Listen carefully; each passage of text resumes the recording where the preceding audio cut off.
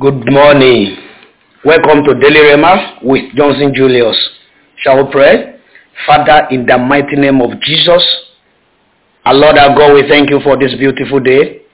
Thank you for the gift of life. Thank you for the victory over the night. Thank you for all the benefits attached to life. Thank you for your protection. Thank you for your provision. Thank you for every good things you are doing for us on earth today. Father, be thou exalted in the name of Jesus. Daddy, we return all the glory, honor, and adoration back to your name and your name alone. Accept our thanks and praises in the name of Jesus. This morning, Lord, please, we ask for the forgiveness of our wrongdoings. Please have mercy upon us, forgive us in the name of Jesus. Let the atoning blood of Jesus atone for us this morning, and let the efficacy of the same blood wash us clean and make us whole in the name of Jesus. Holy Spirit divine, we apply for your strength, your power, your enablement. Let your strength be our strength today. Let your grace be our grace. Let your enablement be our enablement. Your ability, our ability today in the name of Jesus. As we step out, whatever we lay our hands upon, whatever we get ourselves engaged in today, Father, please bless it and prosper us in the name of Jesus. Thank you, Heavenly Father. Holy Spirit, keep us away from every form of evil in the name of Jesus. Thank you, Heavenly Father. In Jesus' name, I have prayed. Amen, amen, amen. Fire. Please join me as I quickly read from the book of 1 Kings, chapter 16, verse 33 and 34. 1 Kings, chapter 16, verse 33 and 34. And Ahab made a wooden image. Ahab did more to provoke the Lord God of Israel to anger than all the kings of Israel who were before him. In his day, Hiel of Bethel built Jericho. He laid its foundation with Abiram, his firstborn, and with his youngest son, Shebgub. He set up its gates, according to the word of the Lord, which he has spoken through Joshua the son of Nun. Praise the Lord. Hallelujah. In one of the past episodes, we've read in the book of Joshua chapter 6 verse 26 how Joshua laid curse on whoever will try to rebuild the wall of Jericho that God destroyed. We are still on the covenant children in bondage. And we are now on the type of bondage, which is curse. Bondage of curse or curses. And by God's grace, I've said few things about it, but the revelation kept coming concerning curses. Yesterday I said I will tell you some of the curses. Type of curses. We have hidden curses. Then we have opened one that is very open. The hidden cases are the one that is concealed. You know nothing about it, only for you just to be seeing the strange manifestation by the time it started working against you. It is all about something that you don't know. You don't even have the knowledge of it. We have so many cases, case of hardship, case of failure, difficulty, religion, curse, so on and so forth like that. And let me tell you this, curses can come from three major sources. Number one, the curses of God can be upon a man. Yes, because our God is God of principle. It has laid it down, okay, when you obey me, this is what will happen. When you don't obey me, when you disobey, this is what will follow. That is, when you go against God, then you automatically go under the curse of God. Satan also, the devil, they lay curses. Satan lay curses. Yes, darkness. Let me use darkness in general. The devils lay curses. Satan and all the demons, they can lay curses on people. At the same time, man like you, a man or a woman, that is what I call man, using Bible language, like you can lay curse or curses upon people. So let me quickly rush and tell you some characteristics of curses, especially those that are very hidden, that you don't even know anything about.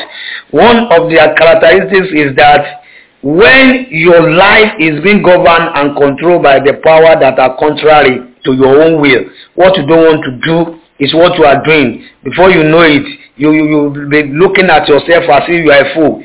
Something is definitely wrong somewhere. And when men and women who are supposed to be winners, supposed to be successful, they are not failing woefully, then they should know that there should be something in the closet they know nothing about that is causing that. When all your effort and the total input yield no result, nothing, no matter how hard you try, you should know that a curse is probably in place. When things that are very, very unnatural and unexplainable continue to happen to you, you cannot even tell how it happens. It's a pointer to a curse in your life.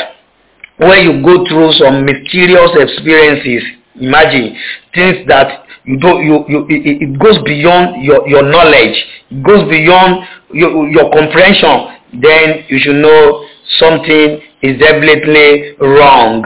When you notice that you are always moving backward instead of moving forward, there is no any amount of effort you make, you will never move forward, then you should know that something is wrong. And when the lesser one, those who are not even in any way closer to your standard, are being promoted ahead of you, you should know that something is definitely wrong. And when you continue to have unexplainable memory loss, simple thing you can't remember, then you should know that something is definitely wrong. As a student, when you see a bright child that suddenly become dull, then something is wrong somewhere. So when unexplainable hatred just come up between you and your lover, maybe husband and wife, or between you and your benefactors, those who love you and I promise you good things, before you know it, they just hate you for no just cause, then you should know that something is wrong in the closet. Then when a child who has been previously obedient, good and gentle does turn violent, turn stubborn, and all sort of vices, evil vices is being seen with him or her, you should know that something is wrong. When somebody who is rich and doing well suddenly become poor, now if you know that man yesterday, something is wrong somewhere. So when the trial refuse to come to an end, you are just facing an ending problem, you should know that there is trouble somewhere. When you experience sickness that associated with dry or wet season, some people, when it is August, this must come. Some people, anytime it is December, this is what I face. There should be a curse attached to that. So when problems is just being multiplied instead of being reduced, you see, something is definitely wrong. You see, when you normally have strange dreams, and when you have strange dream to proceed the beginning of any certain problem in your life, some people when they say, I have that dream again, then there should be a curse that is upholding or orchestrating such things into your life. And these are many more. The list is endless, but because of time, let me quickly tell you some facts. I've told you we will spend time to pray on this. It can be 1 or 2 episodes that we are going to use to for prayer, pure prayer on this. Don't worry, we will pray about them. So number one fact I want to tell you this morning is that an unjust cause will ever return back to sender. That is where we started from in the book of Proverbs 26 verse 2. A curse without cause, a curseless cause will not, a curse will not come. So, and I want you to know this.